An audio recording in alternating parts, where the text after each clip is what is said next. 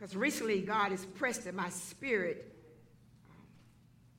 all about the rise in mental illnesses, issues that we're having in this nation today. And it's not only in the nation, but it's also in our families and our community and our church. So we raised the question, the enemy inside your mind.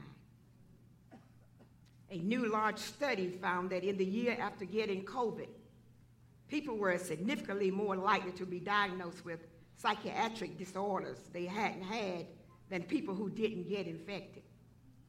Social isolation and economic stress and loss of loved ones and other struggles during the pandemic have contributed to rising mental health issues like anxiety and depression.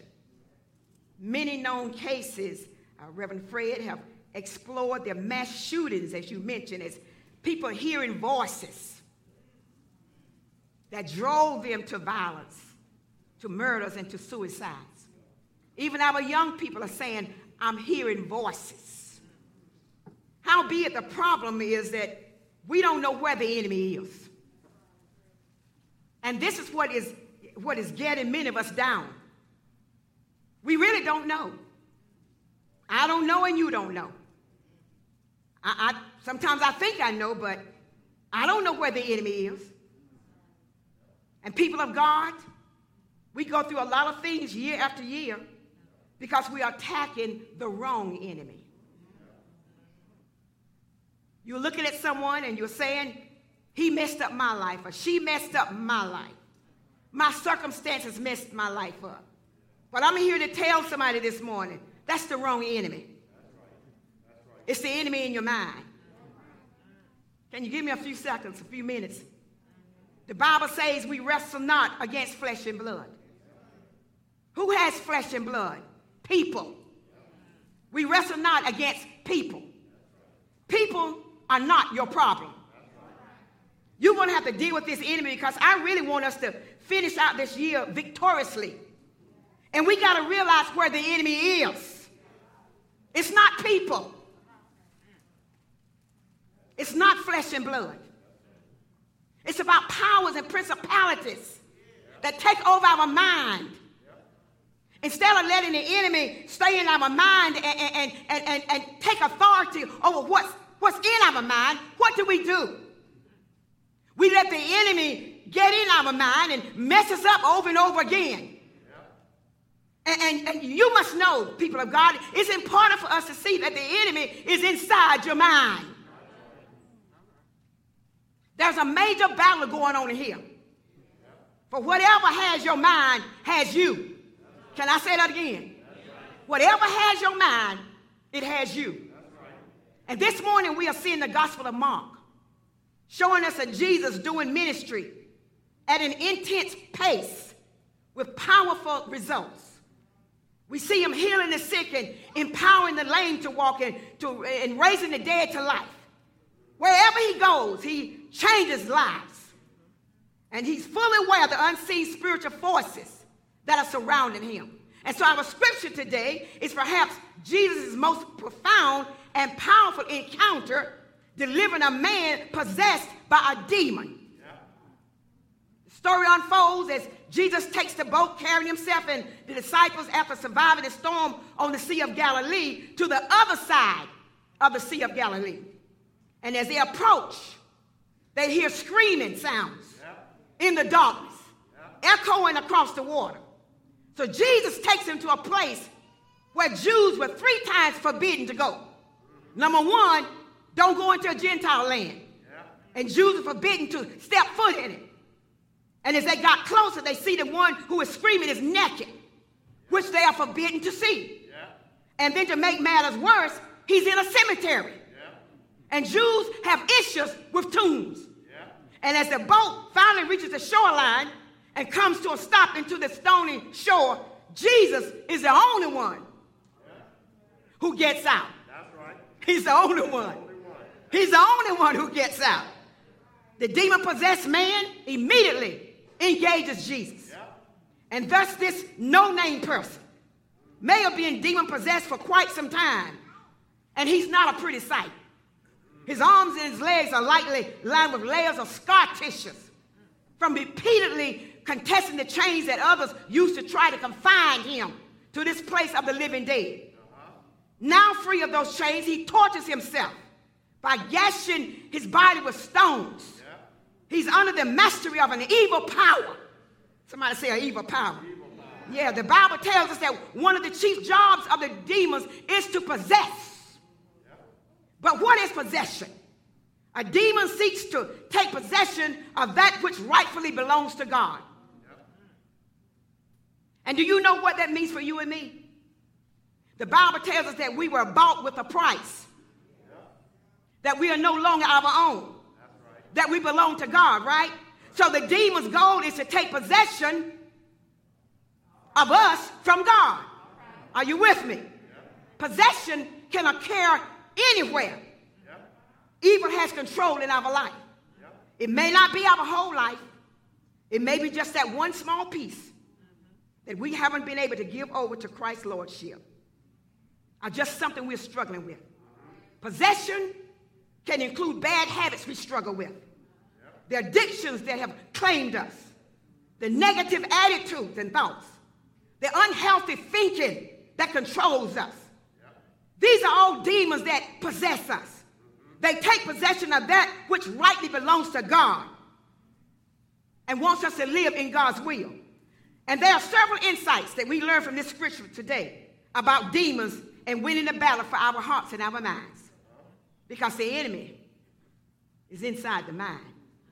Number one, demons are always looking for a doorway into our lives. When it's wide enough for demons to enter and take possession of our lives, he comes in, or they come in. And when they get hold of you, we just lose our mind. I hope I'm helping somebody here today. But before we know it, those issues we have becomes issues that have us. See, Satan likes people who don't believe what the Bible says. You settle for the doctor's report. The doctor says it's terminal disease. The devil wants to get it in your mind to bring unbelief. My mama died with this. My granddaddy died with this. Am I helping somebody? And I'm going to have to accept it. I'm going to die with this.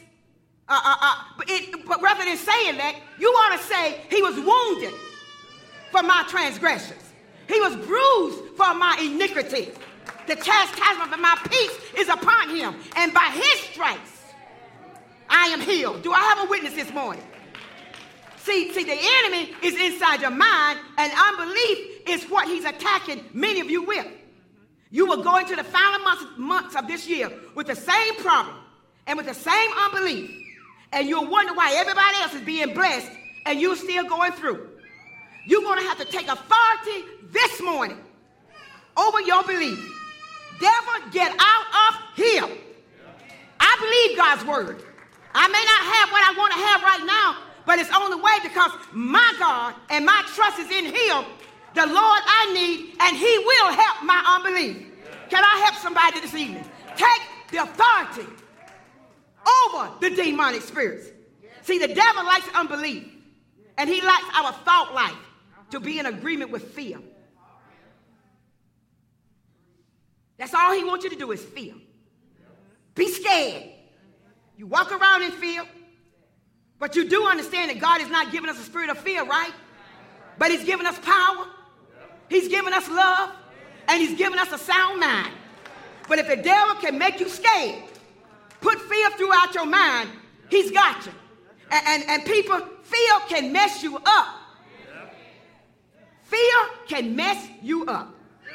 Fear didn't come from God. God has made it clear in his word to you. He's telling you, I did not give you that spirit of fear. So cast it out of your mind. Get it out of your mind.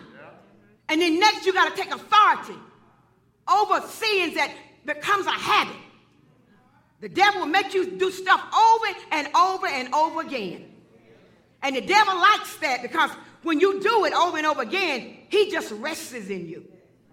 See, I know the devil don't like this. I know he don't like it this morning, but I'm there. When we go out to service on Sunday, and they won't know, this is what the devil's telling you. Although your hands are lifted up and your mind is bogged down with fear, they don't know. But if Satan can get inside of your mind, that's all he wants to do. Some folk believe you can't get ahead because of your race, because of the color of your skin, because in your mind you have this concept that if I'm black, I got to step back. And as long as you keep that concept in your mind, the devil will never allow you to get to the next level in your life. And some of us and some of you, the family tree is holding you back. I don't care if your mama didn't make it. Come on. I don't care if your granddaddy wasn't successful. You got to tell the devil the buck stops here. Can I get some help in here? Don't mess with my mind. Don't remind me about the bad folk in my family. I'm not worried about the bad folk in my family. Look at me, devil. Look at me right in my face, all up in my face. Come on, somebody. Don't you mess with me. You got to cast the devil out of your mind. And the Bible says casting down imagination. Now the devil will make you imagine stuff. He'll have your mind all messed up.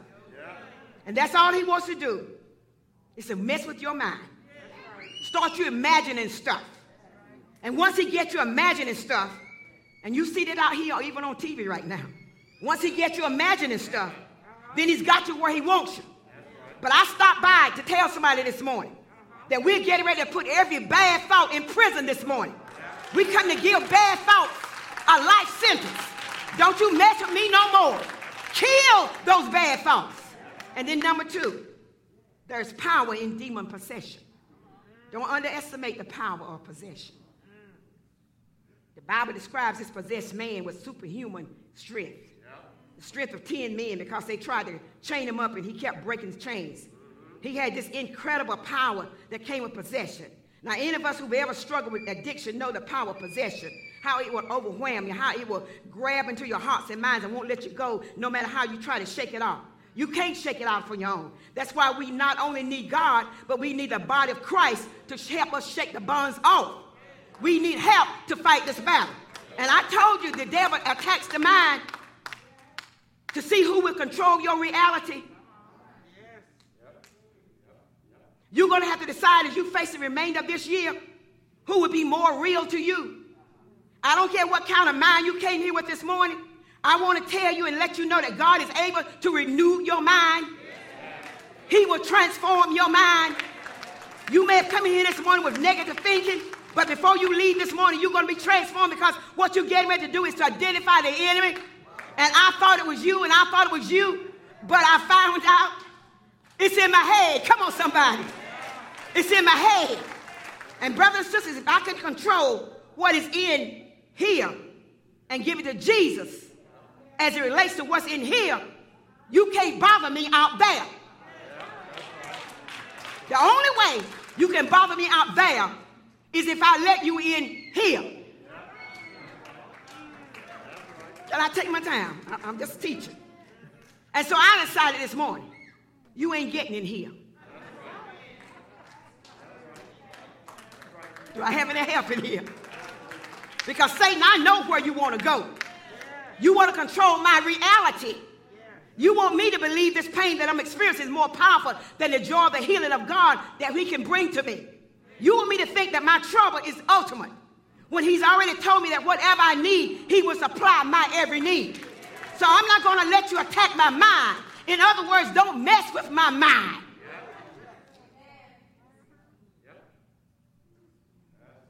Number 3, demons cut us off from community. Oh, that's his job. This is how he maintained his power over our life, when he isolates us. We are always much weaker and easier to control when we stand alone. That's why the Bible tells you, forsake not thyself of assembling with the saints. See, the demon-possessed man didn't live in town. It was in a graveyard outside of town. It was in that unclean place. See, this brother had long since been kicked out of town, and he became isolated. Persons who are wrestling with their own demons can say it over and over again, I just feel so alone. This is the demon strategy, to get us alone. I heard somewhere that we are much easier to pick off when we are by ourselves. When they said that when lions hunt, they do so in a crowd, in a group. They will search for a herd of water buffalo and pick out the weak and vulnerable ones. And the lions would then try to separate them from the rest of the pack. And when they do, they attack. Have you been there? Cut off from your community. Brothers and sisters, that's why community is so critical. This is our herd right here. This is our support system right here. This is our protection and walk with Christ right here.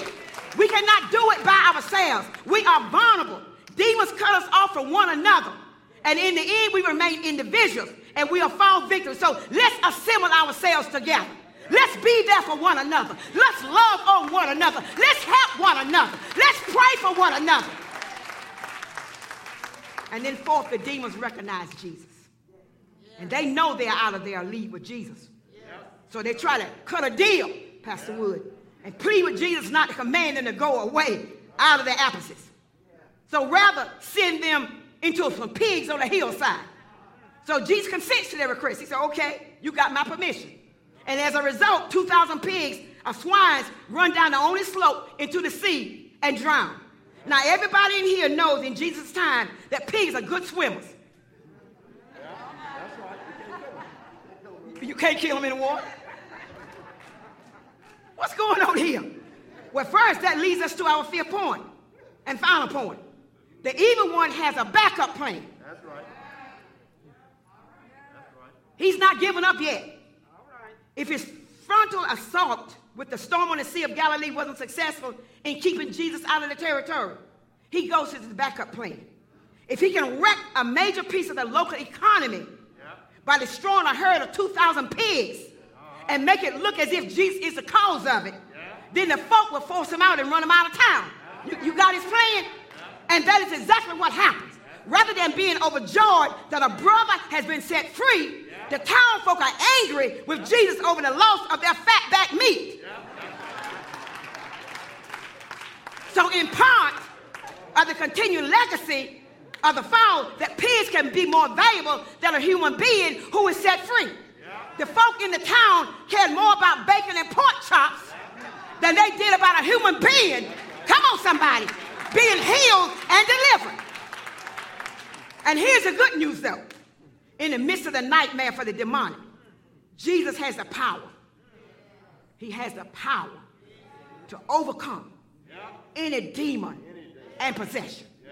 This demon was chained in a cemetery, wailing and screaming day and night. Nothing could hold him back, even his chains, and he was cutting himself with stones. But here comes Jesus. Come on, somebody. Here comes Jesus. And he speaks the word, shut up. Come on, somebody. Come out of him. And the demons come out. So as they arrived, the people in the town came and found Jesus.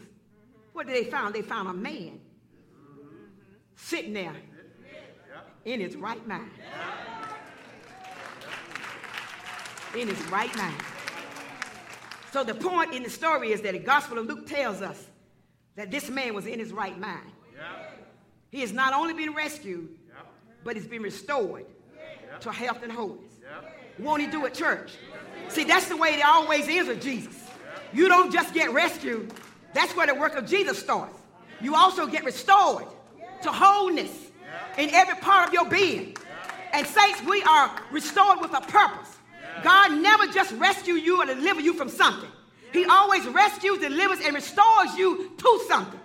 When Jesus is about to leave and sail back to Capernaum, this rescued and restored demon-possessed man wants to get in the boat with him. But he's forbidden by Jesus. He said, no, you go back. You go back and tell your family. Go home to your own people. Tell them how much what the Lord has done for you and how he's been merciful to you.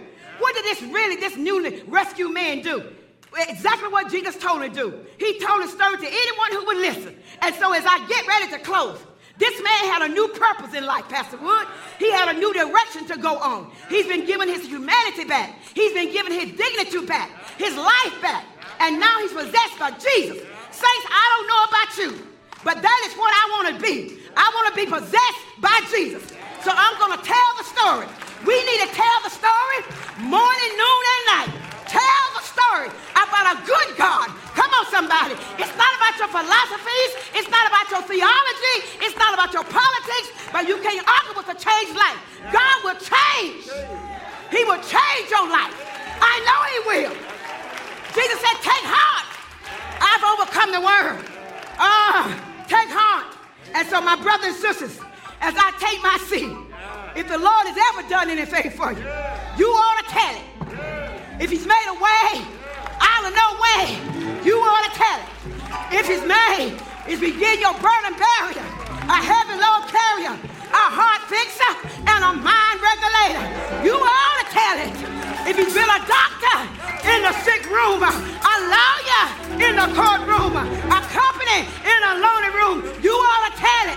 If he put joy in your heart, a praise on your lips, a song in your mouth, you ought to tell it. Somebody say you ought to tell it. If you put clapping in your hands, shouting in your feet, got a smile on your face, you ought to tell it. I'm talking about Jesus, the one who has more books written by him than any library can contain. I'm talking about Jesus that hell couldn't kill, sin couldn't seduce him, death couldn't keep him, and the grave couldn't hold him. You ought to tell somebody.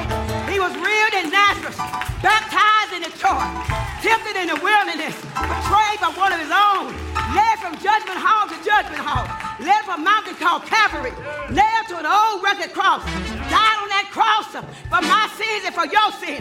You ought to tell it that early, one Sunday morning, he got up with all power in his hand. You ought to tell it.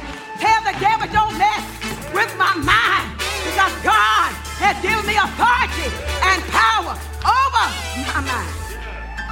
The enemy in your mind. You will stand to your feet. Don't mess with my mind. Minister Felicia, I'm putting the devil on notice. Don't mess with my mind. Don't mess with my mind. The enemy who tries to get here, don't mess with my mind. You're right, you got to fight for it. But you got to fight with Jesus and the blood. I want to pray for those who are going through issues this morning. We know that you have been blessed through the hearing of God's Word on this day. We invite you to join us at New Providence Missionary Baptist Church, located at 4813 Hilltop Needmore Road, Fuquay-Varina, North Carolina. For more information, you can contact our ministry at 919-552-3531 or visit our website at www.newprovidencebaptist.com. Thank you for joining us, and be blessed.